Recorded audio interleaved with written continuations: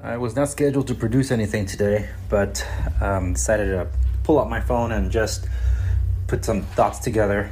I already did a more raw, I guess, reaction to the news. If you had not heard yet, conservative talk show host and pioneer of basically the talk radio all around, Rush Limbaugh, Maharishi El Rushbo, has passed away at the age of 70 years old due to a long battle with lung cancer.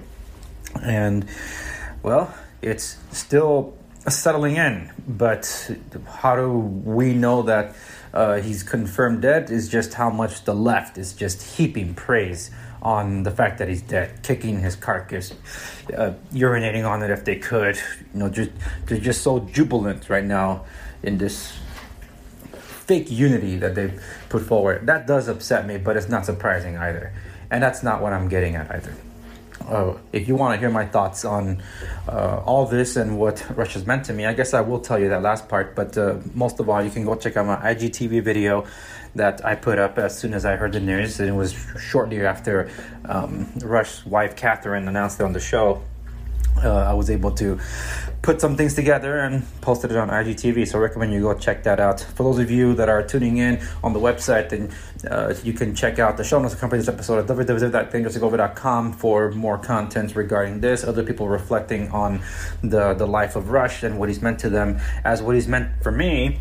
The Andres Segovia show would not exist without Rush, and that's literally and figuratively, because Rush started this at the tail end of the 1980s. And without him and his voice, we wouldn't have a platform to be able to speak at all. Well, not just that, when I first tuned into him in 2003, he inspired me. And that's literally because of his inspiration and motivation that I started the Andres Segovia Show newsletter, which became a podcast and eventually what it's known to be today. That's who Rush was to me. One of the most major influences in the shaping of my understanding better my political ideology as it relates to my, I guess, principles and values, and how it all relates to the Constitution, the country, what it all means and all that. And he opened that door for me. So thank you, Rush. Rest in peace.